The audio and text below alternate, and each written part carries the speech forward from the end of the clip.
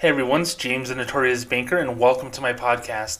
3,118 amazing followers at Bank Better Guy on Twitter, 5,663 amazing followers at Notorious Banker on TikTok, and dozens more at patreon.com/notoriousbanker, where for as little as a $1 subscription, you can help me, the Notorious Banker, fight back against big banks.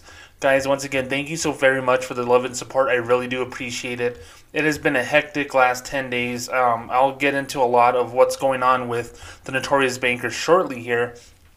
But I do want to mention that May, we're coming upon the end of Mental Health Awareness Month. And 2 years ago, with the blessing of our then partner, Kasasa, who was the sponsor of this podcast for a good while, we talked about all the mental health things that impact us. A lot of things that impact us just as a human being, not necessarily just because of banks, although banks can be a contributing factor to stress, mental stress, physical stress, But Mental Health Awareness Month is something that's really important to me. And I like to say that our Notorious Banker Project donated 500 pounds of food to a local food bank with the love and support from my listeners and followers donating to my Patreon and via Cash App and Venmo.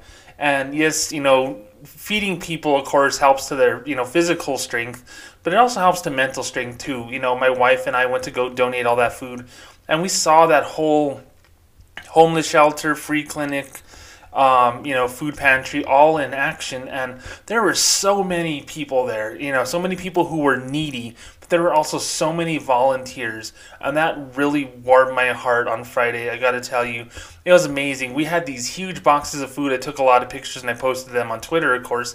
And yeah, I know, I always talk crap about Bank of America posting their philanthropy, their charitable givings on Twitter, and I understand that, but that's not what I'm about, although I do want to show that your donations do pay off. I will say that. But going to the food pantry and seeing it in action was amazing. I'm a 6'2", 300-pound guy. I lift weights for fun, and it was hard to get those boxes into my truck, lifting 100-pound boxes of pasta and all kinds of other goods and throwing them in my car. And I'm just like, wow, it's heavy. It's a lot of food. And then seeing these ladies, 50, 60 years old, who are volunteering at the food pantry saying, oh, how many boxes you got? 6? And they would pick up these boxes, I swear to you, with one hand. I'm not joking with you. The way that they lifted those boxes is something myself, an amateur power lifter, could not do. And I was in awe of them. And it was really cool to see that. My wife and I had a good chuckle about the strength that they had. But, proud to say that over 500 pounds of food was donated to the food pantry. And honestly, mentally, that made me feel good because it told me that I'm doing something good for the community. And the fact that you guys are contributing to my project, you guys are doing something good for the rest of the people who need our help. So you should feel good because of that. And thank you so very much for that. I really needed that boost. I got to tell you, it's been an up and down weekend. The next day I spent it with my brother, sister-in-law, and my 2 nieces. And one of them is special needs. I've talked about it in the podcast before about how one of the points of contention with me with Bank of America splitting up a few years ago was the fact that when her twin sister passed away, I was not allowed to be there to mourn. I was told to work because our sales goals weren't getting hit in the last part of quarter 3 of 2017. And I've seen her grow up so much, and I've seen her just overcome every obstacle, being born less than 1 pound, spending 5 months in the hospital, and spending countless other times in the hospital. Well, her and I got to have an amazing afternoon on Saturday. We got to just hold each other. She doesn't speak, she can't see, but I got to hold her in my arms, give her a gigantic hug, and I told her I love you probably over 100 times, because that's what I do. I'm the uncle that wants to show that affection because it's important to me. Family is a really big thing for me. And while my wife and my brother and sister-in-law were playing board games, me and Aria were just hanging out, talking. She was asleep on my shoulder. She's 3 years old, and she's a beautiful little girl, and I think about her all the time. And we got a chance to hang out and just, hold each other, as I said. Well, she did fall ill the next day, and she's, currently in the hospital now. And I don't normally listen to my podcasts again, a couple of days after. So I'm probably not going to listen to this podcast again after I record it. But currently, she's in the hospital, and she's battling. She's really, really strong. And And, I'm not a religious person, but I hope to God that she does, overcome this obstacle that she's had with her health. And I just want to see her. I just want to hold her again. And I promise you one thing, when I'm not fighting back against big banks, when I'm not giving back to my community, when I am not hand in hand with my wife and any future children that I might have, I will be holding my niece and I will tell her that I love her 100 times a day if I am able to going forward. And I still will, no matter what happens. So, Arya, I'm thinking about you. I love you. And Saturday was an important day for me. Saturday was an important day for me. And it's made these last few days, which have been really difficult, a little bit easier knowing that we got to spend that quality time together. And it's been 2 years since my grandma died. So I know it's a lot going on this past week. And I just wanted to acknowledge that, hey, it's okay to be sad. It's okay to cry. It's okay to not feel your best. And that's what this is all about. Part of my project is, you know what?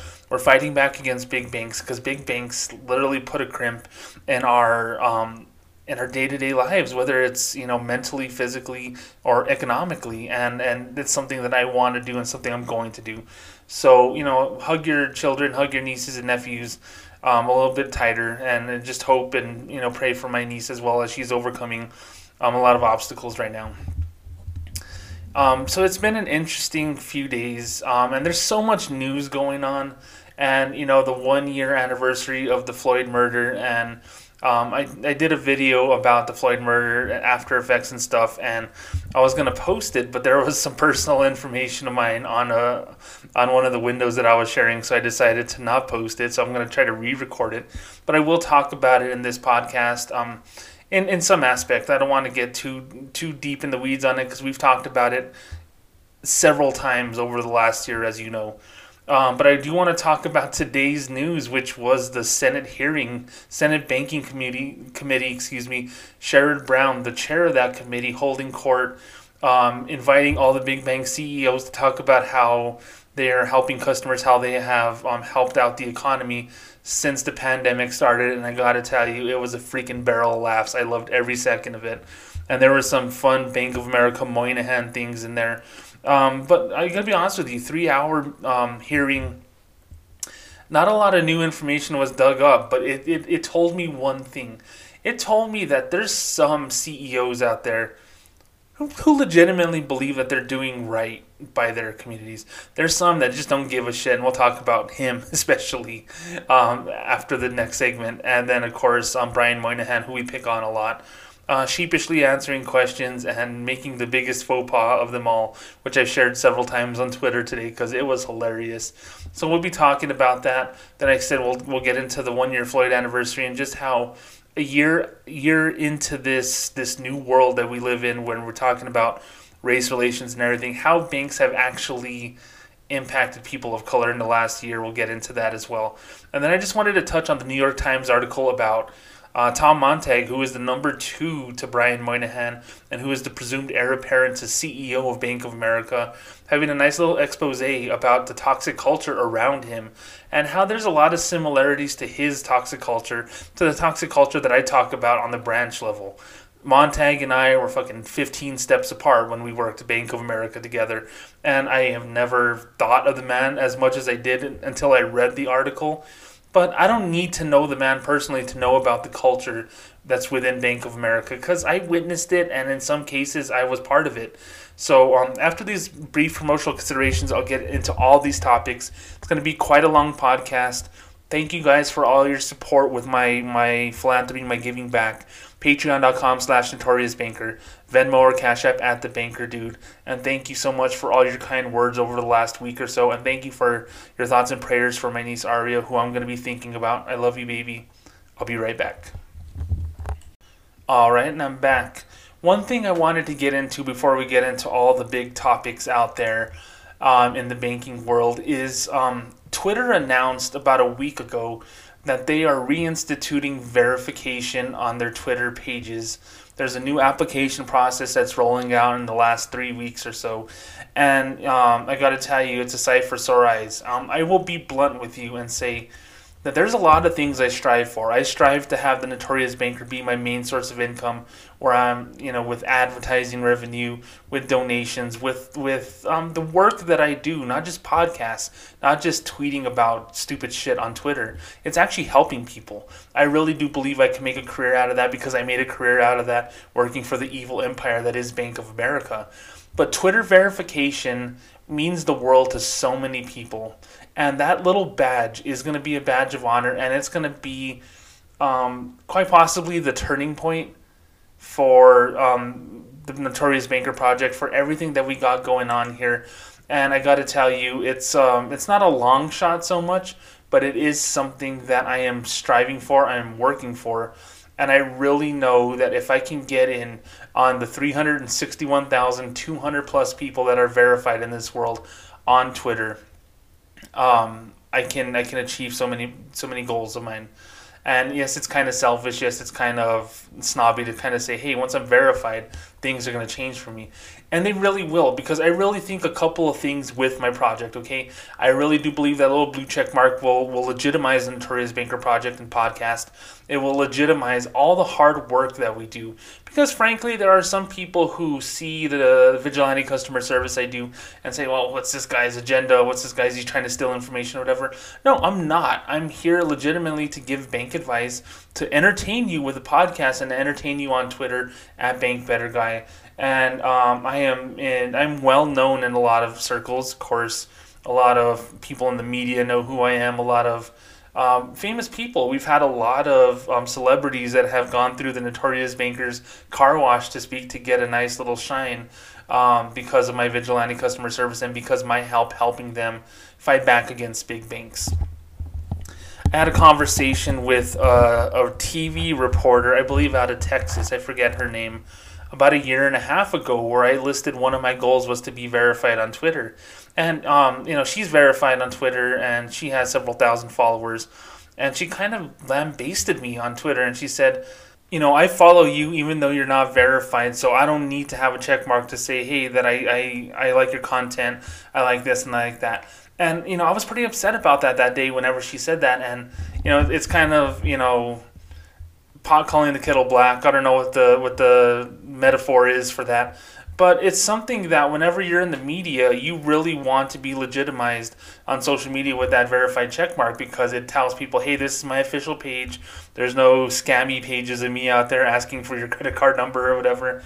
So I was kind of upset, and I said, I understand, and I thank you for following me. But sometimes that little blue check mark is the thin blue line, no pun intended, between me being able to help someone and me not understanding my project, and at least with the blue check mark, they say, hey, well, at least someone has checked this guy out. And it's like high school, whenever you introduce a new friend to your friends and go, oh, no, man, that guy's cool, That's what I want Twitter to do for the Notorious Banker. Say, hey, that Notorious Banker is cool. We really do believe that he belongs here. I really think, and I'll be frank with you, I really think that when it comes to verification, sponsors will be much easier to attain. I really do believe conversations with more important people will be able to be attained just with that little blue check mark. Because, you know what, I'll be frank with you. And this is nothing too personal, but I used to be friends with a lot of people in the adult films industry because there was a whole other side of me 10 years ago that was into knowing celebrities, quote unquote, like that. And all the people that are in adult movies are not verified on Twitter, and they have hundreds of thousands of followers. And with hundreds of thousands of followers and not being verified leads to spoof accounts, fake accounts that take advantage of people, that steal money, that do all these things. And if they just had a verified checkmark saying, hey, yes, this is that person, they would be able to legitimize their brand a little bit more, and they'd be able to transition to other things as well, because at least someone said, hey, this is the person that they say that they are, and this is their official page. I want Twitter to do that for me, so hopefully, just hopefully, we'll get that Twitter verification. Supposedly the application for that is going to be rolling out in the next couple of weeks. I really hope that it rolls out soon. That way I can take advantage of it, and that way if I get approved, a whole new level of the Notorious Banker will be in existence. I promise you. I will work 10 times as hard. I will make sure that the Notorious Banker is the preeminent word on bank news, financial news, and frankly, financial and bank humor, to be quite frank with you, going forward. I have been doing this for 2.5 years. I do intend on doing this for a lot longer, and hopefully this can be my full-time career. That little blue check mark is going to make a hell of a lot of difference. To the reporter who lambasted me about having that check mark a year and a half ago, no hard feelings on that. I understand what you mean. There's a lot of people that I follow that aren't verified as well. But a lot of the times, especially in the media, especially in a lot of industries, it's all about connections. It's all about who you know. And that little blue check mark is going to get me into a lot of doors that it wouldn't normally get a lot of people. So keep your fingers crossed for the Notorious Banker as he seeks that out. I have a pretty established podcast. I have a pretty established website. I have a pretty decent following. I have seen a couple of people in local news here in El Paso, Texas area who have been verified on Twitter, and they're new to the business. They're on TV, but they have like 200 followers. There's someone that I follow on my personal Twitter who is a producer for the NBC affiliate in El Paso, and she is not known to anyone publicly, and she's a verified Twitter account. And so does it matter if you're known to the public or not? No, absolutely not. It's just a matter of saying, hey, this is the person who he says he is. Because I don't want any Notorious Banker spoofs out there. I don't want any people who are, quote, trying to help under the guise of helping, and they end up harming some people. So Twitter, if you listen to this podcast, I'm calling you out. I'm not, threatening or anything. That's not who I am. But I'm saying, you know what? In the best interest of bank customers, in the best interest of my listeners and followers, a verification of my account would be really, really big and important for me. So please do so. So whenever you see my application coming up really soon, please rubber stamp that sucker. Give me the blue check mark, and I promise you we will change the world together. I'll be right back after this. Hey everyone, it's James, the Notorious Banker, inviting you to join me on Patreon. Yes, it's the second anniversary of patreon.com/notoriousbanker. For as little as a $1 subscription, you can help me, the Notorious Banker, fight back against big banks. Well, how do I do that? I use my brand of vigilante customer service to help people recoup monthly maintenance and overdraft fees, deal with customer service issues such as check hold releases and fraud claim reversals, and the general customer service malaise that is the big banking industry. Banks like Bank of America, Chase, Citi, and Wells Fargo have big bank mindsets but very small-minded customer service skills. The Notorious Banker fights back against that. With a subscription for as little as $1 a month, you could help me, the Notorious Banker, fight on behalf of the little guy who don't realize that they have a chance to fight back against big banks if given the opportunity. Go to patreon.com/notoriousbanker for more information about me, more information about what I do, and to subscribe today to my Patreon. You'll also get additional podcast and video content, among other things, with that subscription as well. And I thank you so much for contributing, and my customers and my clients, my followers, my listeners, thank you too. All right, everyone, and I'm back. Wednesday mornings are always fun for me. Wednesday morning is when the new grocery circular shows up, and I see what coupons are available on my grocery app, and I figure out strategies for saving the most money on my groceries.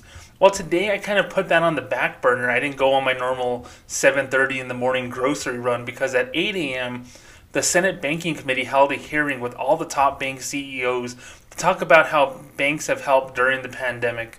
And I got to tell you, shit show is an understatement when it comes to that. Now, if you've worked in a bank before, and I imagine that a good chunk of you who listen to this podcast do, you understand that fake bravado that banks have. That, because especially with Bank of America, for instance, we had the daily huddle, and it's just like, hey, good job to James for opening up 8 accounts yesterday. Good job to Nancy for opening up 6 accounts yesterday. And you hear that fake thing, and they don't give a shit. They don't care that you opened up 8 accounts or 6 accounts. Yeah, they do in the sense that you're going to help them hit their bonus, but it's just like, I don't know if you've ever been to Dutch Bros Coffee, and I love Dutch Bros Coffee. They're actually opening one a mile away from my house, and I am so thankful for it because it only used to be in Phoenix and in Vegas, and now it's literally by my house. But the way they train their baristas is so weird. Starbucks people are nice, but Dutch Bros people are like, wow, it's really great to meet you. This coffee is so good. And it just sounds like they're brainwashed. I know it sounds funny, but it's hilarious to me. And that's the way bankers are, especially in the morning, especially whenever they're thanking each other for their hard work. And I could only understand that during these unprecedented times that banks have been doing that a lot. Congratulations to James because he refilled all the hand sanitizers in our branch and he did a really good job during these crazy times. He still went above and beyond. That's a gold star. I really do believe banks do shit like that. So I know they do shit like that because I was there. But to see how banks were going to pat themselves on the back about how much good they did during the pandemic was just, it was a fine wine. It was vintage. It was something that was so aromatic and just amazing to me. I'm like, they really believe that they did well, that they did good for people. I just don't get it. So, of course, Sherrod Brown, who is the senator from Ohio, was talking about, hey, we're going to give everyone a chance to talk, and we're going to give everyone a chance to do this. And then, of course, Charlie Scharf from Wells Fargo, Jamie Dimon from Chase, the Citi CEO, her name escapes me, Frazier, Morgan Stanley, and Goldman Sachs, all these places that we don't normally talk about in the podcast. They said their little spiel as well. But I was actually responding to a tweet from Andrew Ackerman, who is the banking reporter for the Wall Street Journal. And his tweet was 14 hours ago, as of this recording, said, roughly 30 minutes into this, the hearing so far is an opportunity for the biggest U.S. banks to talk about how great they are. And then I commented back, man, I hope no one breaks their arm patting themselves on the back this much. And it's true. Every single CEO said, during these crazy times, we instituted policies to help our customers. We instituted a freeze on overdraft fees. We paused home loans. We paused auto loans. We've, taken care of our associates. We allowed them time off to get COVID tested, to get COVID vaccines. It's all the bullshit that you hear all the time. And, I was just talking to my wife, a pretty deep conversation before I recorded this podcast. And, we talk about it. Sometimes we just need those little things to say, hey, we did good. You set the bar so low that whenever you say, hey, you know what, we got all of the people in our branch vaccinated, you want to celebrate that. And I understand why banks want to do that because they look for the negative, but they always try to look for the positive, granted. Okay, I really do believe that. But, whenever you hear Wells Fargo say, we worked really hard for the Paycheck Protection Program, and to see, Chase say, well, we implemented, waivers of overdraft fees, pauses on overdraft fees for this amount of time. Well, the pandemic is still going on for a lot of people. Yes, we understand we have a new president, and now this new president has decided, hey, we're going to open things up. We're going to get back to business because people are getting vaccinated. People are still out of jobs, though. People are still struggling to catch up with what they missed out on in the last year. And we've talked about the pandemic a lot the last year as well on this podcast. And, people are struggling and working really hard to get back to normalcy. And I respect the fact that they put in their efforts for that. But don't come around here, Wells Fargo, for instance, and saying, hey, we worked hard to make sure that we got our customers the Paycheck Protection Program. Because that's a fucking lie. They closed out their PPP stuff last year before anyone had a chance to even apply for it. And then they bitched to Congress, they bitched to the government saying, hey, all those sanctions you put on us for us opening up unauthorized accounts, well, can you lift them and then maybe we'll be happy to help more people with PPP? And then they kind of temporarily lifted them, and guess what? They didn't help as many people as they said that they did. Chase didn't help as many people as they said they did. And Bank of America, you know this from me, sure as shit did not help as many people as they said they did with PPP. I'm still talking to people who are stuck in PPP hell right now, and it sucks for them, and I feel horrible for them. So hearing the CEOs talking about all the good they do, knowing that they didn't get their hands dirty once, knowing that, I'm not saying that they didn't have harsh conversations. I'm sure they heard it from shareholders. I'm sure they heard it from, people in power, like senators, for instance. But the fact of the matter is this. The fact of the matter is they did not get their hands dirty. They did not work as hard as they can because places like Bank of America had made it that much harder to even bank with them during the pandemic. Branches closed all across the country in key areas Dallas Fort Worth. Shout out to a reporter from WFAA who I talked to for the first time a couple of days ago, who did this awesome report, and I hope to talk about it in a future podcast where they're talking about the lack of financial institutions below Interstate 30 in Dallas, where a lot of people are underbanked and unbanked as a result of these big banks just saying fuck you to people on the south side of that interstate. You see people struggling to find a branch, to find ATMs that have money in it, that have ATMs to be able to do deposits, to be able to put money into their accounts. You're seeing a strategic cock blocking, and yes, I use the word cock blocking on a bank podcast, of customers being able to be customers of a bank because the bank doesn't want them as customers. That's what pisses me off about that. So whenever Andy Ackerman said, hey, you know what, giving the banks the opportunity to talk about how great they are, you're damn straight. Banks are hyping up shit that they shouldn't hype up because you know that the notorious banker, you know people on Twitter are talking about the ways that they have failed us during the pandemic. And the Senate banking hearing notwithstanding, there's so much that goes on in these meetings. And I am not a political person. I have told you my stories about how I just stopped being a political person. I've made my decision to vote for certain people at certain times. I've regretted voting for certain people at certain times. And that's the way that a true American should be is, every 4 years, are you better off, yes or no? And then you make your decision thusly. But this is not a political podcast, so if any of you hear something even the slightest bit politically charged, I do apologize if you do hear that because that's not my intent on here. But I will say this. Whenever the Republicans were in charge of the Senate last year before the pandemic and before that, they still took their lumps, bank CEOs did. Bank CEOs got the shit beat out of them because in a Senate banking hearing, even though they might have people kissing their ass like people on the right side of the aisle, there's always going to be those heavy hitters, and you know who they are, and we'll talk about it in a second, who are going to say, you guys take advantage of customers with fees, you guys are foreclosing on homes and all that. So you know that they're going to get their lumps no matter what. So the fact of the matter is, because it's democratically controlled Senate, does not mean that they didn't have their people who were pro-bank in that conversation. There were. But they still got their ass handed to them many times over as well.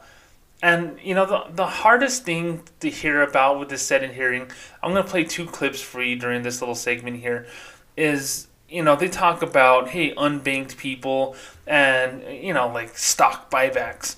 Your bank is participating in stock buybacks and it's creating this issue with, the banks. It was illegal at one point in time to kind of do that because a lot of people considered it, manipulation of a stock to buy back your own stock. And I don't know all the particulars of shit like that. That's not my forte. My stuff is customer service through and through. People get bored of that stuff. But they touched upon a lot of things that we've talked about in the podcast, like how Bank of America and Wells Fargo, for instance, have been giving money to black-owned banks and black-owned financial institutions. And yes, there is a positive side to that. And Bank of America is part of their $1 billion, now $1.25 billion commitment to end racism. A commitment that's no longer listed on their news release on June 2nd of last year, by the way. Part of it was giving $50 million to black-owned banks. But of course, the whole quid pro quo thing that they talked about with President Trump whenever he was there, it's like you do this in exchange for that. Whenever Bank of America gives $50 million to these minority-owned institutions, is there a quid pro quo that says, hey, this is what you're going to do? And is Bank of America or Wells Fargo going to dictate any steps that these institutions make? Or is it kind of implied saying, hey, you know what, here's all this money. Try to allow us to operate the way we want to operate, and we'll continue to give you money. Because Bank of America, Wells Fargo know that they're probably going to make so much more money on the back end if they don't have to deal with people in urban areas. I'll be frank with you, that's just what I believe. So there's a lot there to talk about. So they talked about that, but they didn't really get deep into it. A lot of the banks kind of passed on the question because they weren't a part of that. And then, of course, we talked about the PPP stuff, and then we talked about pauses on foreclosures and the housing industry bubble. If there's another 2008, are banks going to be able to survive that? They kind of dodged the question because, banks, they don't like to speculate on shit like that. But the consumer side of things is what I talk about, and that's what I want to talk about here.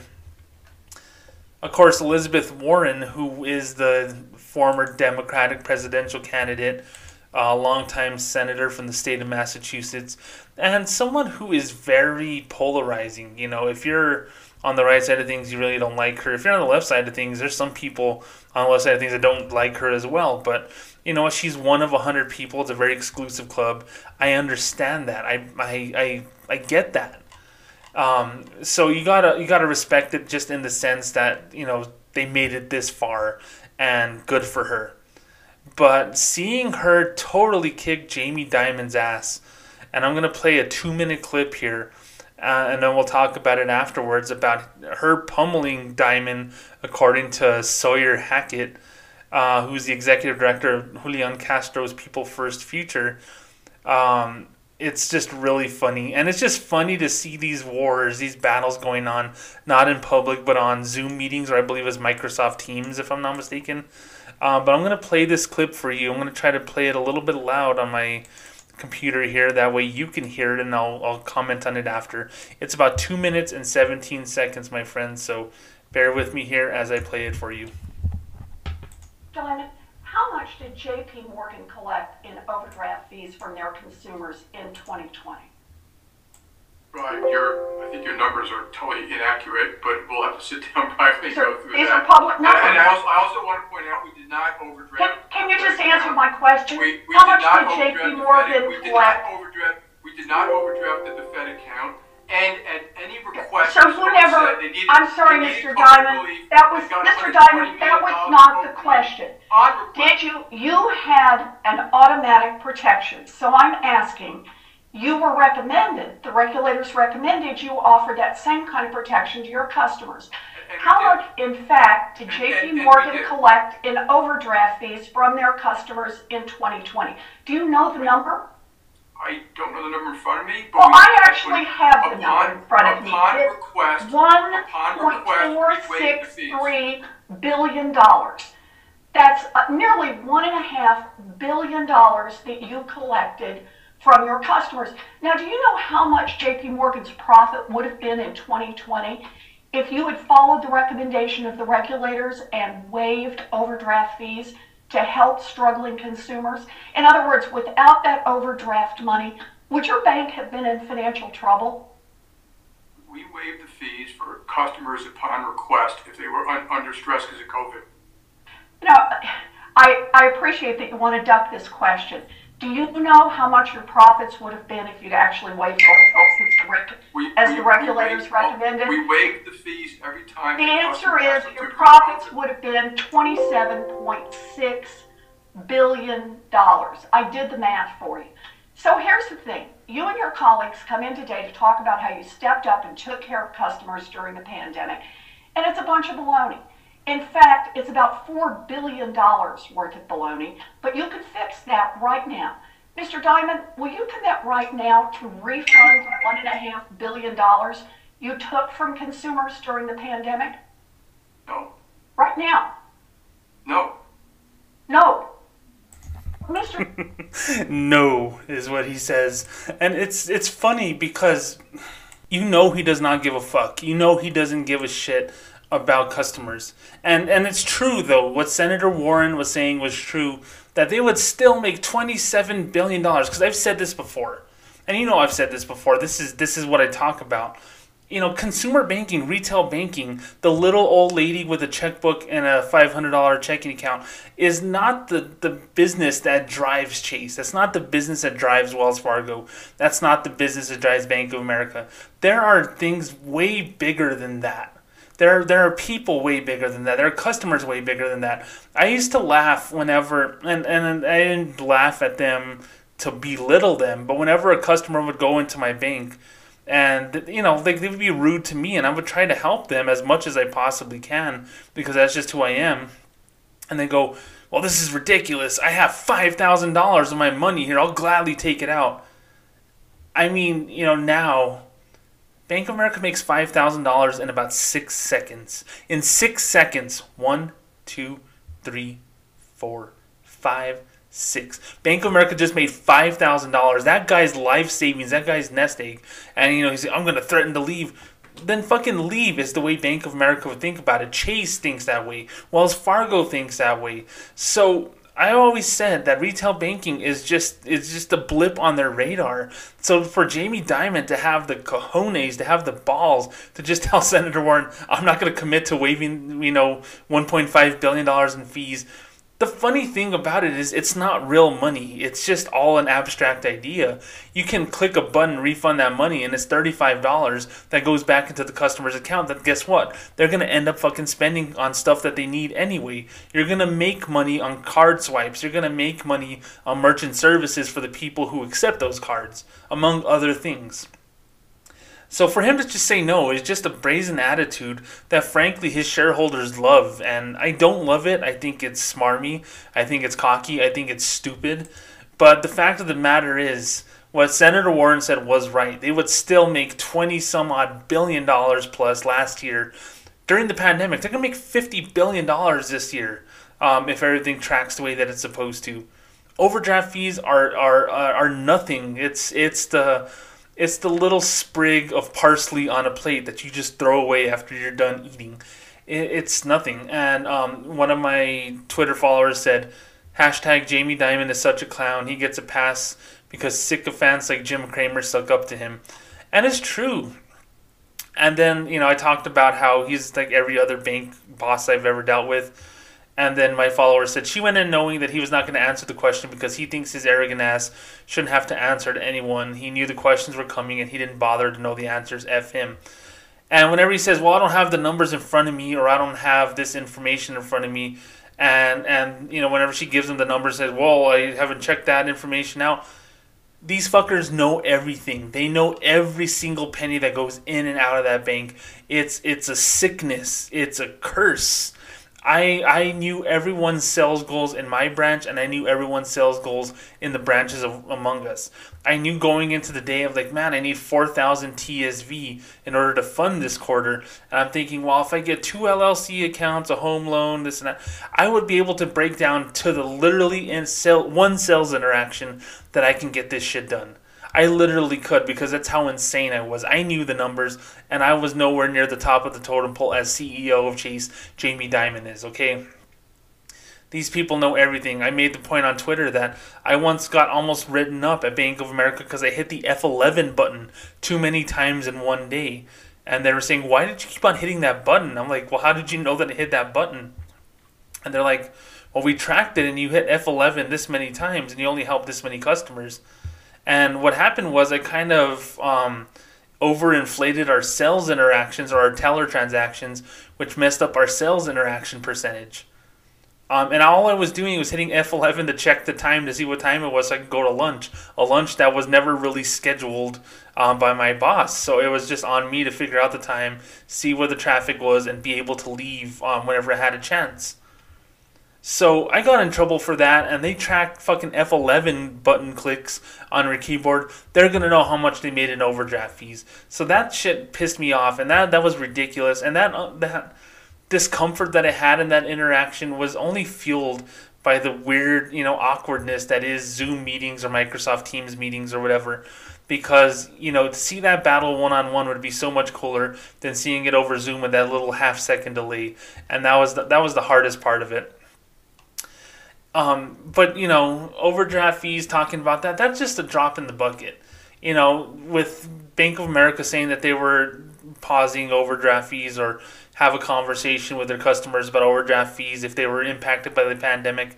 And you heard Jamie Dimon say it. We waive fees upon request if they were impacted by COVID.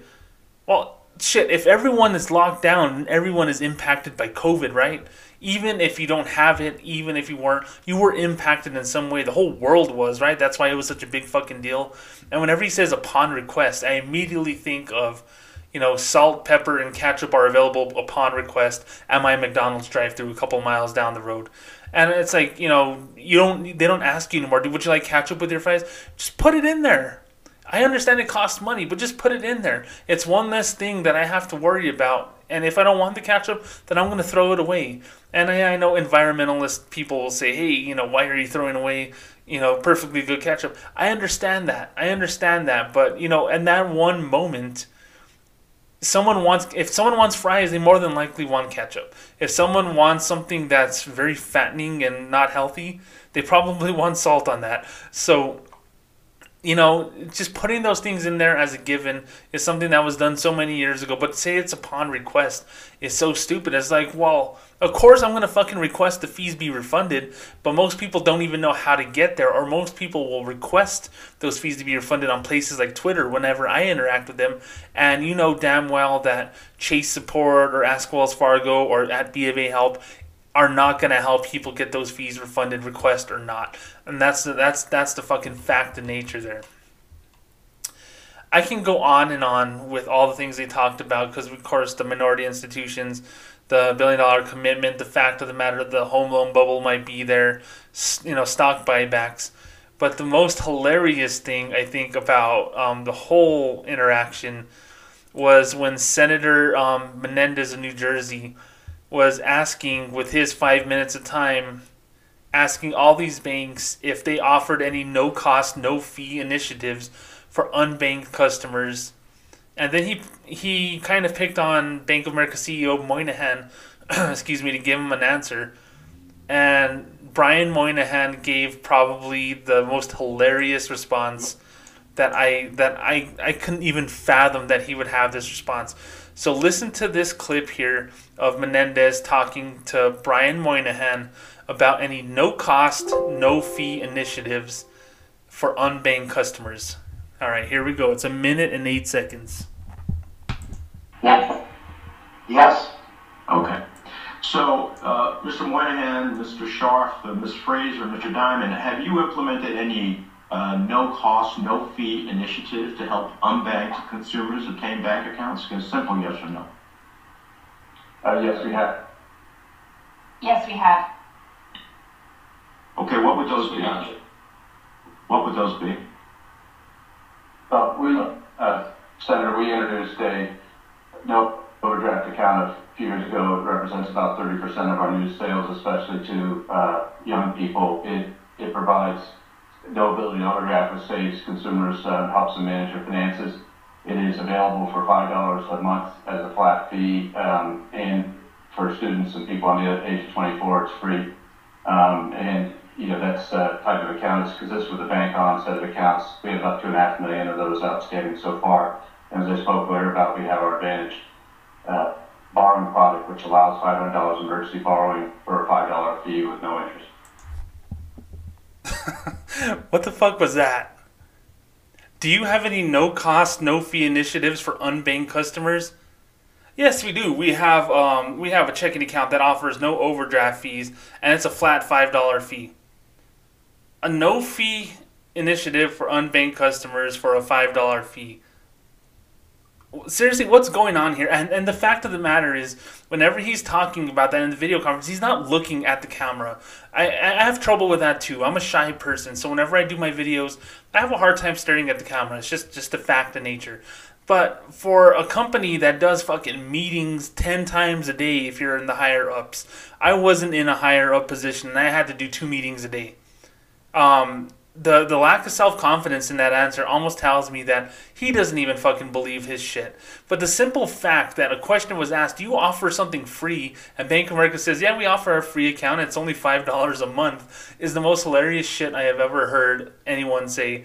And I had a good laugh. I had to stop what I was recording and tell my wife about it, and I got a huge kick out of it. And then the fact that he mentions Balance Assist, which is their payday loan product, where he mentions that you can borrow up to $500 for a $5 flat fee as well. Now, I don't want to get into the weeds with all the other requirements that you need for that account, because the account that he mentioned that was $5 a month and the loan product that's a $5 fee to borrow $500 are not compatible. You cannot have that checking account and then get that particular payday loan product. You can't. So those two things cancel each other out. You need a different type of product in order to get the loan, and that no overdraft fee account still costs you $60 a year, where if you have your shit together, then guess what? You won't have to pay a monthly fee, but it's having your shit together the way the Bank of America wants you to. And then another thing, the fact that he says that it's available free to students and people under the age of 24, that's another falsehood, because here's the fact of the matter. The waiver for under 24 people is for students only, and you have to provide proof of being a student in order to get that waiver. And you know how I know that? I got in trouble for that. There are some people who opened up an account who were 19, 20 years old, who were not students anymore. They graduated high school. They weren't going to college. They opened up a bank account. I listed that they were freshman students at New Mexico State with a graduation date 4 years later. And then I got an audit saying, hey, did you look at their student IDs? How come you didn't put their student ID number on there? And I said, well, they didn't have it with them. It's like, well, how did you know that they were students? Because they were young. And I got in trouble because I didn't mark that down. That was my bad. That was my fuck up. But guess what? I was a salesperson and I wanted to hit my goals. So the fact of the matter, he says it's for all people under 24. That's breaking their own policy right there, the way that he said it. So everything that he said was just wrong. And the fact that you have this Senate hearing and you have this preparation for weeks. I knew about this weeks ago. He didn't have that prepared. You're not prepared to answer those questions. That's a fucking fail. That's just wrong. How can you not be prepared for those questions to be asked? You know they're going to be asked because you know people are going to ask those things that their constituents want to hear, that the media wants to hear. Because anytime you hear Wells Fargo, what do you hear? Fake accounts. We didn't hear that once during the meeting, by the way. But you kind of have this word association, and of course big banks equal fees. And Brian Moynihan cannot produce that as well. I would have respected Brian Moynihan a shit ton more if Senator Menendez said, hey, do you offer any no-cost accounts for underbanked or unbanked customers? And the bank was, no, we don't. That's not our specific clientele, you know. Yeah, I know it sounds bad, but we really feel that they do better at another bank. But all of our accounts do have a monthly charge, but there are ways of waiving those monthly charges. And he kind of got into it about how to waive the fee if you're under 24. But that's the thing they used to tell us at Bank of America.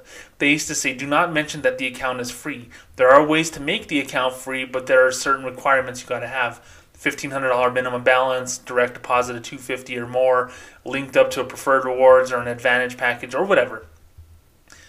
So he can't even recite that verbatim, and that just tells you how fucking far removed he is from the retail banking part of Bank of America. And that's not a bad thing. I don't mind that, because you know, if he's all about Merrill Lynch, which he was the head of Merrill Lynch for a long time, if he's all about big, you know, businesses with countries, with humongous companies, which I know they are, Geico and all these companies do business with Bank of America, then he should care only about those things. I don't expect him to know, you know, my little old lady customers in Las Cruces, New Mexico, but he should know the fucking products because they go through him. Yes, he has a head of retail banking. His name is Tong Win, I believe, or whatever, or Steve Boland as well. He has to have a conversation. Hey, we got this product and we think it's going to be good for college kids. It's called the blah, blah, blah account. And he can't even fucking recite that. That's ridiculous. So the simple fact that he said we have a free account that costs $5 a month was just kind of, it sums up what a shit show this whole thing was. Talked about it for 30 minutes now. I don't want to keep you too long on this topic because we've got a couple more other topics to go. But I got to tell you, it was 3 hours worth watching. I recorded it. I'm going to watch it again and I'm going to laugh again. Because frankly, and I'm just going to wrap it up here. These guys are liars. And I've learned from my time at Bank of America, you can spot a liar from a mile away. You can tell when someone's not being truthful whenever you're face to face in their office. It's a skill that I attained. It's a skill that I'm proud of because it tells me that I'm actually focusing on the people that I'm working with or working for. But they make billions of dollars combined. If Chase is going to make $50 billion, Bank of America is going to make $30 billion, even Wells is going to make fucking $10 to $15 billion, Citibank is going to make $20, $30 billion. They're going to make $100+ billion in profit this year. And, you know, they can't even recite the fake shit that they do to help the average customer. It's weird and it's ridiculous. But it was good TV, and I got to tell you, the only time I watch C-SPAN is whenever anyone bank-related is on there. So my 3 hours of C-SPAN viewing are over for 2021, unless there's a special hearing of the Senate Banking Committee coming soon, and maybe yours truly, the Notorious Banker, can help institute change. That's a bigger goal for me, but we'll get there eventually. I'll be right back with some conversations about the 1 year after George Floyd's murder right after this. Please stick around. Hey everyone, it's James the Notorious Banker inviting you to join me on TikTok. That's at Notorious Banker on TikTok. Yeah, I know it's kind of weird to have a 38-year-old on TikTok, but I was so inspired by people who share couponing deals on there, home and car hacks, among other things. It's a very influential place to be right now, and you can get a lot of traction with a lot of people fast. And I really think my brand of humor, along with banking news and information and stories about unethical things going on in big banks, fits perfectly on TikTok. No, I won't be doing a lot of dancing, but what I will be doing is a lot of information giving to you, the general public, the 67 million people who bank at Bank of America, the 30 million plus at Bank of Wells Fargo. You need to know the stories, and you need to know the tea behind what's going on in the banking world. So if you join me on TikTok at Notorious Banker, I am going to blow your mind. I'm going to try to make you laugh as well, but I'm going to keep it informational and I'm going to keep it fun. So join me on TikTok today. That's at Notorious Banker. Alright guys, and I'm back with more Notorious Banker. So, yesterday was an interesting day, and I'll be blunt with you, I was exhausted yesterday. Health-wise, stress-wise, of course, I'm not feeling it. I told you about what's going on with my niece, and I just haven't been getting a lot of sleep as of late, and there was a lot of things I wanted to say, and I did record a video about the Floyd 1 year anniversary thing and how banks have attempted to show what amazing, upstanding citizens they are of this country 1 year post-Floyd, but I had an issue with the recording of it, so I scrapped it, although I do want to record that again in the coming days as well. But, I will be honest with you, I do believe that there was a lot of excessiveness when it came to the anniversary event. Yes, a man was murdered. Yes, it was horrible, and the person who did it is convicted and is probably going to spend a lot of time in prison. But I'll be frank with you, I don't need to hear Burger King's take on it. I don't need to hear, JCPenney's take on it. I don't even know if they did or not. When I hear Wells Fargo, Bank of America, and all these companies, have their take on what's going on, I want to believe that the person that is doing that, the social media person, is genuine in the fact that they care that a man lost his life and that a conversation was had for people of color in this country and race relations and just loving one another as human beings. The conversation was meant. Or is it just a strategic marketing ploy to get clicks, to get likes? I want it to be genuine, and I really hope to God that the people who put those things out there were genuine about it. I know the video that I created was going to be genuine about it because I feel that there's a lot of work to do. We talked about in my 100th episode, it was a year ago almost since I did my 100th episode, 1 year after George Floyd's murder, 1 week, after it, June 2nd of last year, 2020, Bank of America announced a 4 year, $1 billion initiative to advance economic opportunity and to bring racial equality. And in the year, yes, they have given to HBCUs and predominantly Hispanic, health clinics. They've provided money for COVID testing whenever that was a huge important thing in our lives last summer and everything. Yes, there are some tangible things that Bank of America did. They bumped it up to $1.25 billion after the massacre of several Asian Americans in Atlanta. And, prompted me to believe, well, why did they add more money to the pot? Was it, $250 million for every race that's out there? I just didn't know. And there's a lot of people on the right side of things will say that this is woke culture and all that, and I don't want to talk about that shit. It's stupid. And you know what? If a bank wants to legitimately give us money, then more power to them. But we know that they're not really doing it because the majority of the $1 billion initiative is a commitment to lend. It's a commitment to lend for home loans and business loans that we know that black people and Hispanic people have a hard time getting. And I know this because I talk with these people every single day. There are people who get ignored whenever they're applying for home loans. There's PPP loan people who got denied forgiveness because bank associates forgot to help them, forgot to respond to an email or a phone call, and shit like that happens all the time. I always equate the $1.25 billion commitment that Bank of America did to basically a way of just giving away hand sanitizers, gloves, and masks. It seemed like everything that was tied to the $1 billion plus commitment for Bank of America was a photo op with black or brown people at a community center or like a YMCA or a school, holding boxes of cheap Amazon face masks, from China or whatever. Yeah, I know most of the shit's made in China anyway. Or hand sanitizers, posing with hand sanitizer like they're fucking Vanna White. That's not ending racial inequality. It's not. That's helping your fellow man. That's doing the most bare bones thing you can possibly do during the height of the pandemic. If I had an extra bottle of hand sanitizer and I didn't need it, I would give it to someone. And I'm not even a thoughtful person like that, but I would. That's not ending racial inequality, because we know this, I know this, you know this damn well, and I know this every fucking time I walk into the grocery store. Anytime I go to Walmart now, there's shelves of hand sanitizer that are clearanced out, and I've seen them for as low as 10 cents a gigantic bottle, regular price $5. Why? Because they're just taking up space. It is plentiful now. Yes, there wasn't enough masks, last year. That's why people were cutting up t-shirts and shit. There wasn't, and all of a sudden there was no 95 masks, and now N95 masks are available, 50 of them for $6 on Amazon. I just saw it. Hand sanitizer and masks notwithstanding, they're everywhere now. They're on super duper clearance. Everywhere I go, they're trying to just give them to you. And I saw an interesting story about what about the poor Etsy people who are making masks. They're not going to have any more business because, hey, there's no more mask mandates. So all this ties around to the fact that Bank of America, whenever George Floyd was murdered, decided that the best photo op for giving away, quote unquote, giving away $1 billion plus was to take pictures of people of color holding face masks, holding hand sanitizer. And that's supposed to end racism?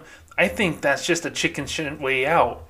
Show me people with keys to their new home that you helped smoothly. Give me names. Have someone on the record that says, hey, Joe Smith here got a house from Bank of America as part of our $1 billion commitment to get people of color into homes. And let's have a legitimate conversation with people like that. Because that's the only way that the world is going to change. Not giving people hand sanitizer or masks, okay?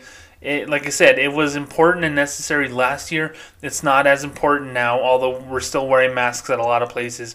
Because guess what? Pretty much everyone has them. I donate plasma all the time on the bad side of town. I see transients, homeless people. They have masks. They don't have money, but they have masks. So we know that they're around, okay? That's all I'm going to say about that part of it. We've seen the video from YouTube of Bank of America denying black customers the opportunity to cash checks, discriminating people cashing checks, saying that they had to sit and wait while the check gets verified. You have seen, and we've talked about it even on this podcast, about banks in urban areas closing down. That literally, like in Harlem or in Brooklyn, there's like one Bank of America ATM and location that's open for 150,000 people, and money gets empty. The money's empty in the ATMs. And the banks are closed on a Thursday for some fucking reason, or there's one teller. It's all strategic to get people away from banking in person. And these are in places where it's predominantly Hispanic and black, okay? And these are the things that we see all the time, that I see all the time. The PPP loan thing, the home loan thing is something that you always see as well. And it's frustrating. We see Charlie Scharf last September get into a shit ton of trouble, get me super viral, and also get me suspended because of how many tweets that I did, that people did, whenever he said in a conference call that we have a limited pool of black talent in this company, which is why they didn't promote from within for higher executive roles for people of color. And that created a shitstorm unlike any other. Because you know it and I know it. There are amazing people of color that work at big banks. I know this. I had an African American boss for 9 years at Bank of America, and although I did not get along with her at the time, after years of not working with her and years of seeing the bullshit that banks put managers through, I understood her story and I respect it a hell of a lot more now.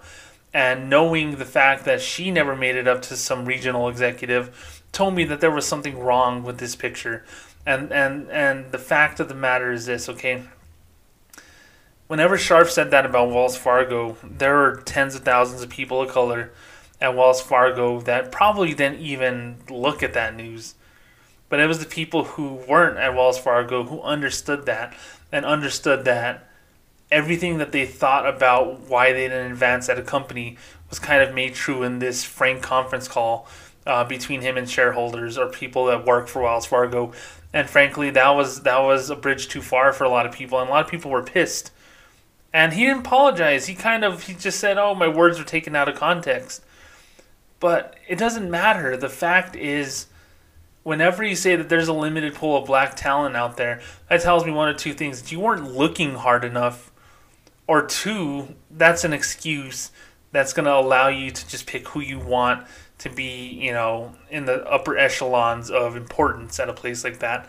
And we all know from reports, my old friend Austin Weinstein, formerly of the Charlotte Observer and other places, will note that Scharf brought in a lot of people from his old clique at Bank of New York, or some people who were affiliated with his mentor, Jamie Dimon. These are things that we learn and we understand, and then we go, well, I know why he said it, because he wanted his clique there. And we get that, and we understand that.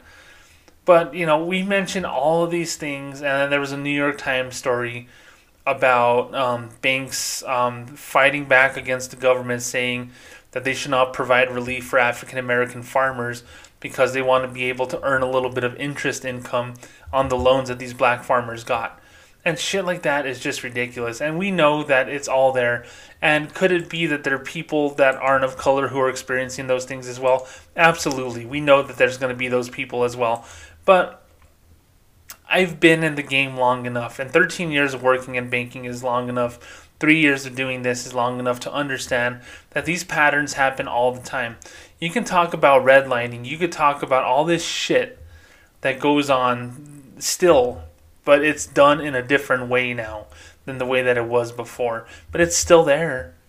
I mentioned someone who is following me on social now, a reporter from WFAA, David Schechter, and he did a story about banking below Interstate 30 in Dallas, and I've watched a couple of the bits and pieces of his story, and it's interesting. I don't know shit about Dallas. I've only been there once, and ironically enough, it was for Bank of America training. But interestingly enough, he sees it, which means other people see it, which means community leaders of these places see it as well. And in a place like DFW, where Bank of America is just closing branches left and right, they had those automated ATMs, those things called ATAs, which are basically ATAs with video teller capability. And I was really big on those things because they had a call center here in New Mexico for ATAs, and one of my friends from back home, and I will just say that much because I don't want to give out names of this person, because I really think that this person is amazing and they still work for Bank of America, and I don't want to get them in trouble. Notice I'm using they and them instead of her or him or whatever, because this person was part of the ATA video teller department here in New Mexico. That's as far as I'll go, and frankly, I knew that whenever I saw those things rolling out and I was still with the company, I knew that they were going to just try to find a way to replace tellers and replace associates with that. And I knew it wasn't going to work, because there's just some things that just don't work well whenever it's automated. I remember I was talking to a car rental clerk in Delaware when I was in Phoenix to rent a car. And it was just bizarre. Like, it was very Jetsons-y. And I wasn't ready for the fucking Jetsons yet on there, if you can believe that. So we weren't ready for ATAs. So ATAs were kind of rolled out in DFW and a lot of these urban areas of Dallas, and no one used them. And then the bank said, well, if we're trying to get rid of tellers, why are we paying someone to be a teller that's not even in the branch, who can't help us with sales or whatever? So then they got rid of the ATAs. So what happened was they didn't rehire the tellers, and then during the pandemic they closed down the branches.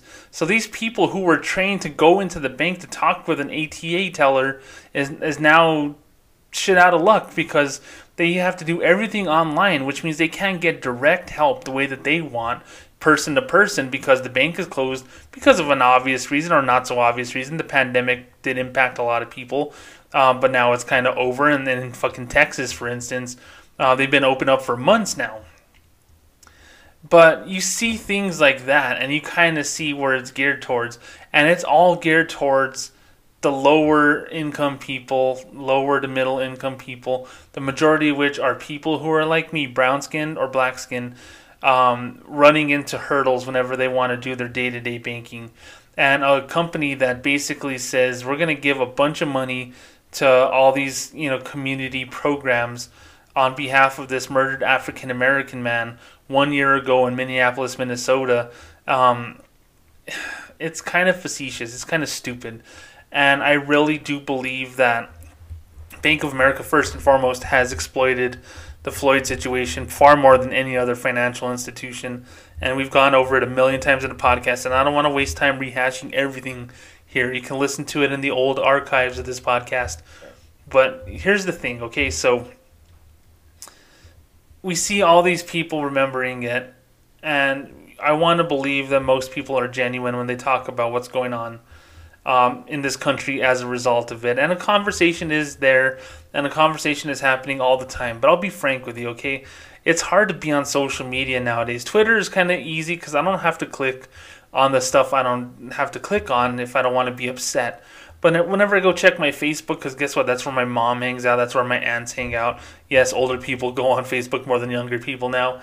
You see stories about, man killed in police shooting and police charged with manslaughter for shooting man in this location here. And then you see the little emoticons of people who are liking the news story or whatever. And there's a bunch of thumbs ups. There's a bunch of angers. Of course, I'd be angry too. And then there's a bunch of fuckers laughing at someone dying at the hands of police. And that tells me we're just not right as a society. Because you know what? Frankly, I am a Hispanic American man, Mexican American man. I grew up around racism. There's a lot of prejudices that my grandparents have. There's a lot of prejudices that my parents have. And there's a lot of people from my generation, and that's, age 30 plus, who grew up with all those grandparents and parents talking about all those racist things or stereotypical things, and it bled its way down to them.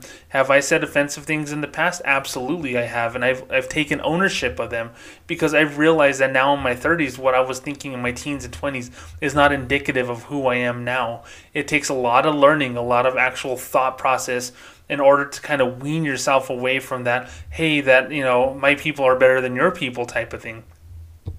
This is not a sociology class, okay? I don't need to talk about this on a bank podcast. But the fact of the matter is we got a lot of work to do.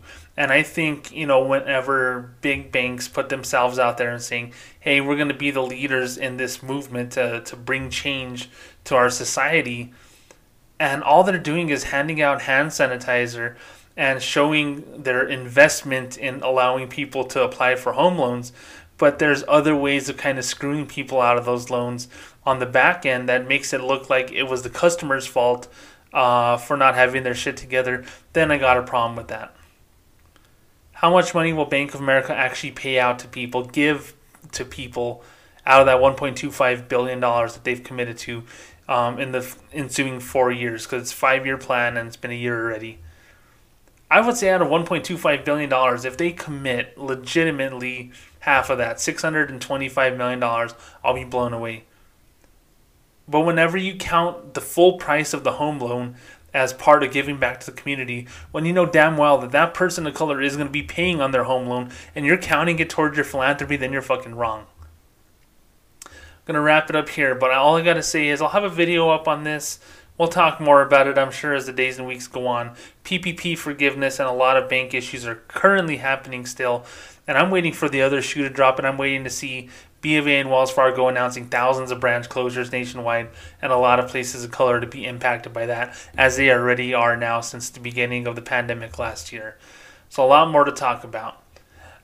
We'll be back to wrap it up, but we'll get into the Tom Montag story just a little bit before we go away for the day, so stick around.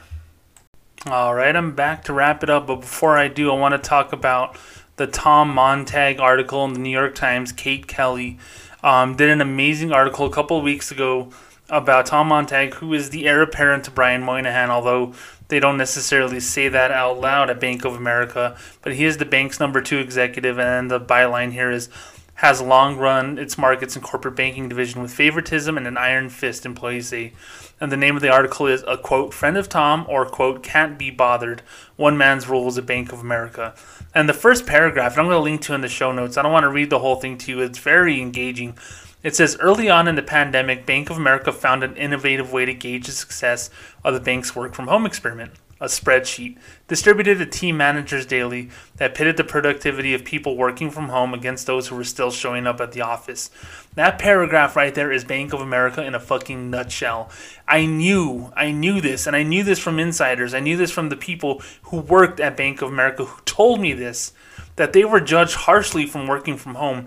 If they had sick relatives, if they had, people that they were worried about getting infected with COVID, they were judged on that, saying, okay, well, you can work from home, and then they would send them a fucking cheap laptop. I think they sent them Chromebooks, and nothing against Chromebooks, it's just not my cup of tea.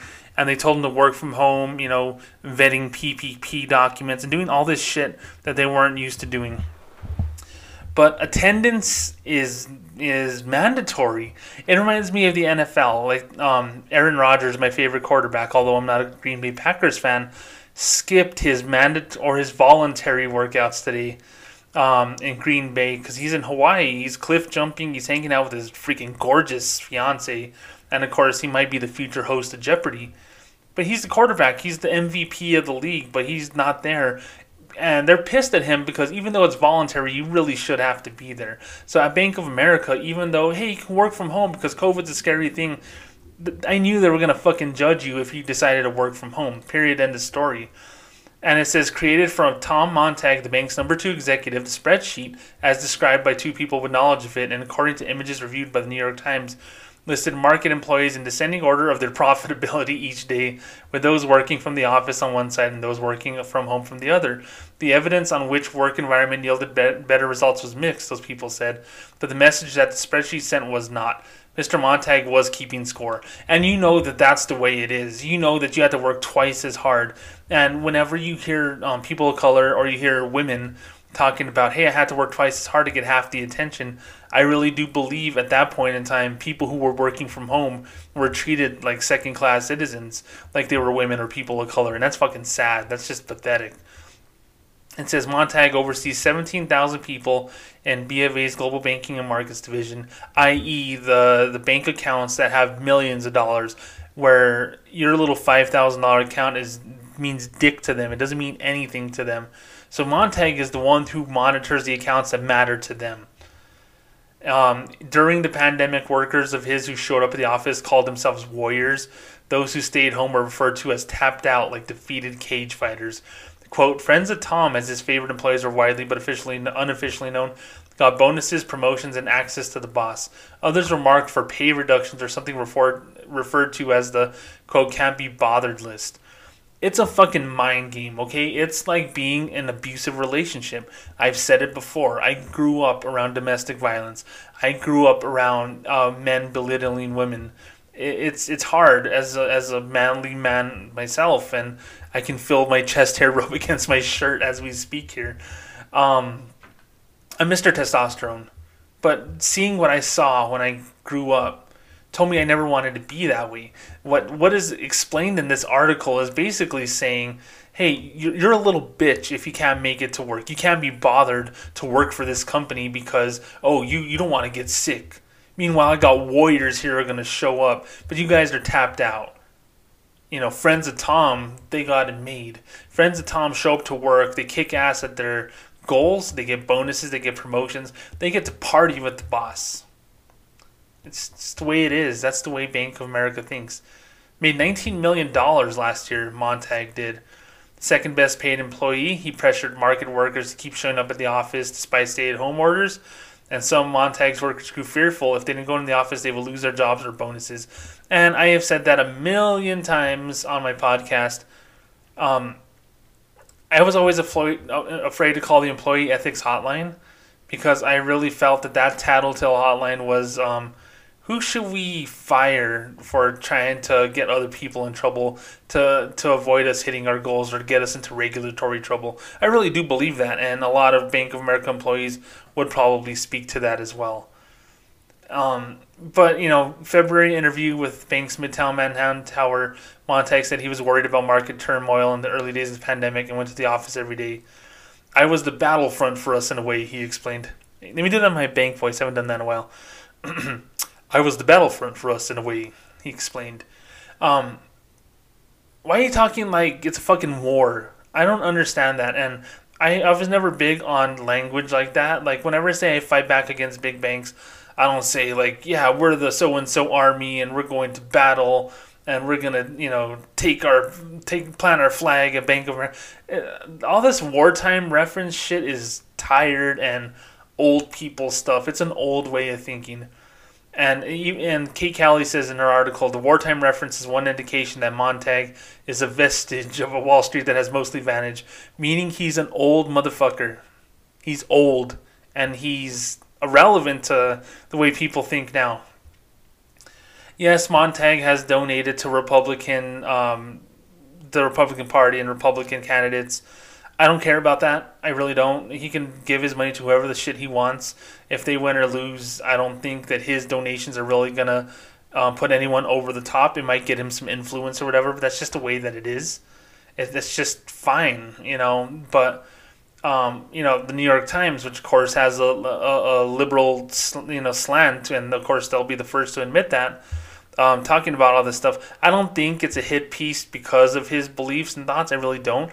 I really do believe bad is bad. I really do believe if, this Montag was, donating to everyone on the blue side of things, I really do believe that this article would still happen because it's more about the banks than about who he is and where he comes from, I guess. And then there was a quote here by Robert Grillo, who was a managing director in the bond division of Bank of America for 7 years. Tom demanded excellence. He was very motivational in speaking. He had an incredible work ethic. But his favoring of certain groups and people, I think, was detrimental to the total culture. It says, his is a world where certain people are primed for major leadership roles. That happens in the lower ranks of Bank of America, while others are jettisoned for seemingly minor offenses.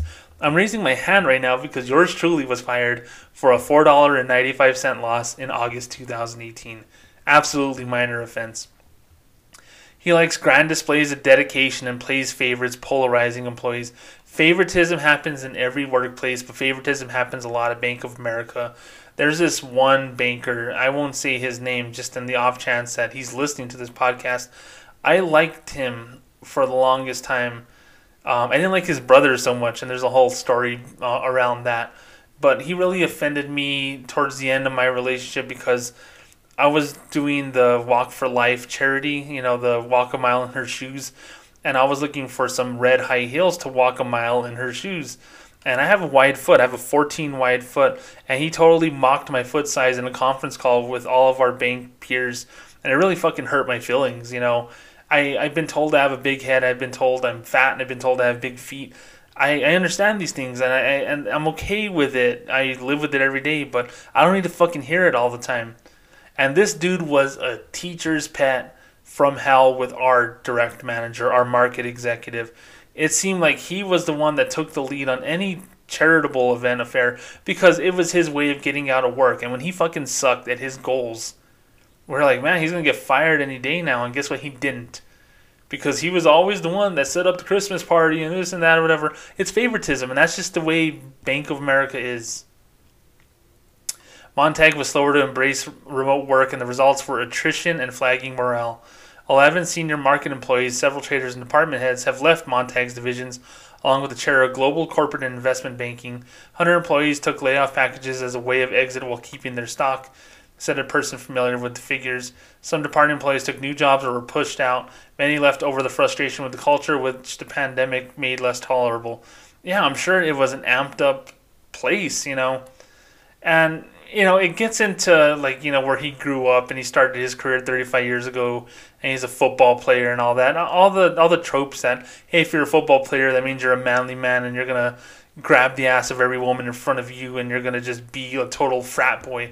I don't really necessarily care for generalizations like that, but I understand what they're getting at. And he's worked hard to make Bank of America successful. I will never doubt the work ethic of these banks to make the most fucking money that they possibly can, because that's just what they do. They're built for that. I was built for that for the longest time until I saw how much it hurt people. So, you see all these things. You see people talking about the culture and how people were stressed out, long hours, and Montag's directives not being clear. Discussing employee pay, Montag would occasionally trim small amounts like $25,000 or $50,000 from bonuses to close to $1 million. Meeting attendees recalled for reasons that weren't clear to them. That happens on the lower end of Bank of America all the fucking time. So that's no big thing to me. I used to hit $3,000 bonuses a quarter at Bank of America. And they'd be like, well, our satisfaction score dropped from an 87 to an 86. We're still over our goal, but we went down. And yeah, you could do a little bit better at greeting your customers 3 times, or saying their name 3 times, greeting them whenever they come in, walking them to the door, and thanking them for banking at Bank of America, and using the word client and not using the word customer. I'd get money deducted for shit like that.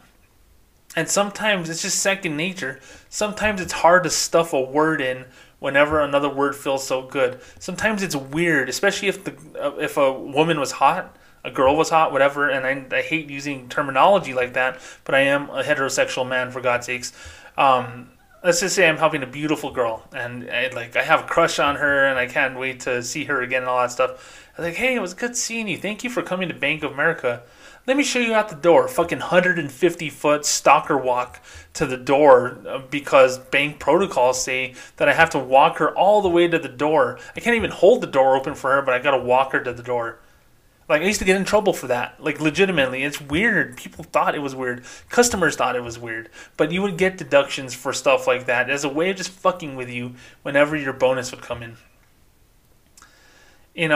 Montag denies playing favorites according to the article. There's obviously no friends of Tom list. There's friends of everyone. Then there's no paper list. You pick your favorites who you pick back in the day. And, you hear about these things, but then on here they're talking about sexual harassment accusations, and there was 15 confidential settlements per year over alleged misconduct. And you have this culture, and here's the frank thing about it, okay? There's people who were belittled because they're women. I've seen that before. I've seen women, talked about in certain ways. On here it says, in 2017, a junior woman on one of the bond trading desks complained after male colleagues grabbed a plastic curling iron out of her bag and joked that it was a dildo, according to a complaint described by the Times and 3 people with knowledge of the episode. The woman, who had occasional informal interactions on the trading floor with Montag but was multiple levels subordinate to him, was granted a settlement. Sexual harassment happens everywhere you go, okay? The conversations that we had in the retail branch, I will say, were adult conversations, especially in the drive-thru. I used to love the drive-thru because we were able to close the door. And yes, all of my coworkers were women. I didn't do anything to offend them. In fact, I used to think the other way around, that the women that I worked with were actually, quite vulgar, and they would always talk about things that were probably not bank appropriate, and I would just follow suit. But yes, of course, I was a part of that world too. I saw how that is. But I always worked around majority of women. When you get to these places like, the bond division and all this shit, it's like 90% guys. Then it's a boys club. Then it's people helping one another. I know that. I'm a dude. I've seen that happen before in this world. So I can understand, and I empathize with these people, because shit like that does happen. And it says, I'm trying to read it as fast as I can here so I can wrap it up for you. But it says, Montag initially urged workers to keep coming in the office. He began cycling to work every day in jeans and sneakers instead of his coat and tie. He thanked those who were present. He sometimes emailed others who were working remotely to come to my office, which some recipients interpreted as a thinly veiled demand that they return. Yeah, of course it is. That's just the way that passive-aggressive shit that Bank of America does. But you're seeing that there's just a lot of toxic culture with the way that work from home was handled, and you see how stressful it was for those people. And there's still a lot of people working from home, and you know that they're going to try to bring people back to work in the coming months as well. And yes, okay, things are getting better, thankfully. People are getting vaccinated and stuff. It's not as much a threat as it was last year. But the fact of the matter is this. The last year must have fucking sucked if you worked for Bank of America during the pandemic and you worked from home. A lot of the insiders that I talk to who still work at Bank of America, who worked for Bank of America during the pandemic, tell me these crazy stories of the stresses that they have to have that are different than the stresses inside the branch or inside the call center or inside a place like that. But they're still stressors nonetheless, and they can't handle them. They want to leave, and some have left. You know, the article on Montag is interesting because he is going to be the boss someday. And I really do believe if Moynihan does leave in the next 5 years, that Montag is going to spend the next, 5 to 10 years as CEO possibly. And these things are going to come up again. This article is going to be referenced. And God knows what's going to be talked about in those conversations. Will there be more exposés about him? Who knows? And he just seems like one of those weirdos that once I post this podcast, he would probably find the podcast and send me an email, say to go fuck myself or something like that. And I'm looking forward to that email. I've never worked with him directly, but he was a Bank of America peer of mine for a long time. And all I can say is, where there's smoke, there's fire. If there's people that have the balls enough to kind of leak out this information to someone with the New York Times, then I know that there's probably a lot of truth to it and not just a kernel of truth. I really do believe that there is a problem out there with bank culture in general. It's the more attitude, and that you work so much there that whenever it's 95% men and 5% women, you tend to talk to those women some more, and then you tend to get yourself into conversations and into situations that are not work appropriate. Women still have a lot to deal with in this world, and I understand that too much, seeing the conversations, having the conversations that I had with them over my time there. I'll wrap it up in this. Like I said, it happens everywhere, but there was a point in time where I had a coworker of mine who was a banker who was in my similar role at Bank of America, and I was training her. And we were talking about her previous work at a college, and I'll just leave it at that because I don't want to give too much detail out. But she knew a mutual person that I knew through another connection, and she said, yeah, this person would email me on LinkedIn telling me to go out with him, saying that I look sexy in pictures and all that stuff. And I didn't believe it. It's not that I didn't believe her, it's just I never thought of LinkedIn as a place to try to hook up with someone. And I was like, wow, I can't believe that he would do that. He did that, and he worked at the university with you and this. So, we're talking about it, and then one day she whips out her LinkedIn, and she shows me all the messages that this guy had. And he was a married man. And I'm like, man, these fucking people, they just think that they own the world. Even if you have the littlest shit job, you think you own the world. And it's just these delusions of grandeur that I'll never understand. Toxic work cultures need to be put out immediately. And the fact that this dude is the number 2 person at Bank of America, he probably has all the protection in the world to make sure that he's going to stay at least number 2 and quite possibly be number 1 at some point in time, is a fucking scary concept. And all I know is if half the stories are true that are true on here, he needs to get a long, hard look at his future with Bank of America and his possible future as being the head of Bank of America before he is ever given the keys to anything remotely important.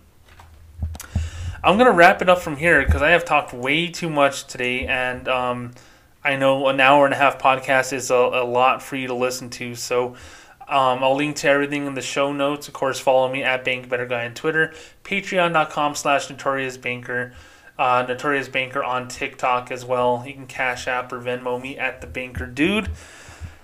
James at TheNotoriousBanker.com or TheNotoriousBanker@gmail.com with any questions, comments, or concerns.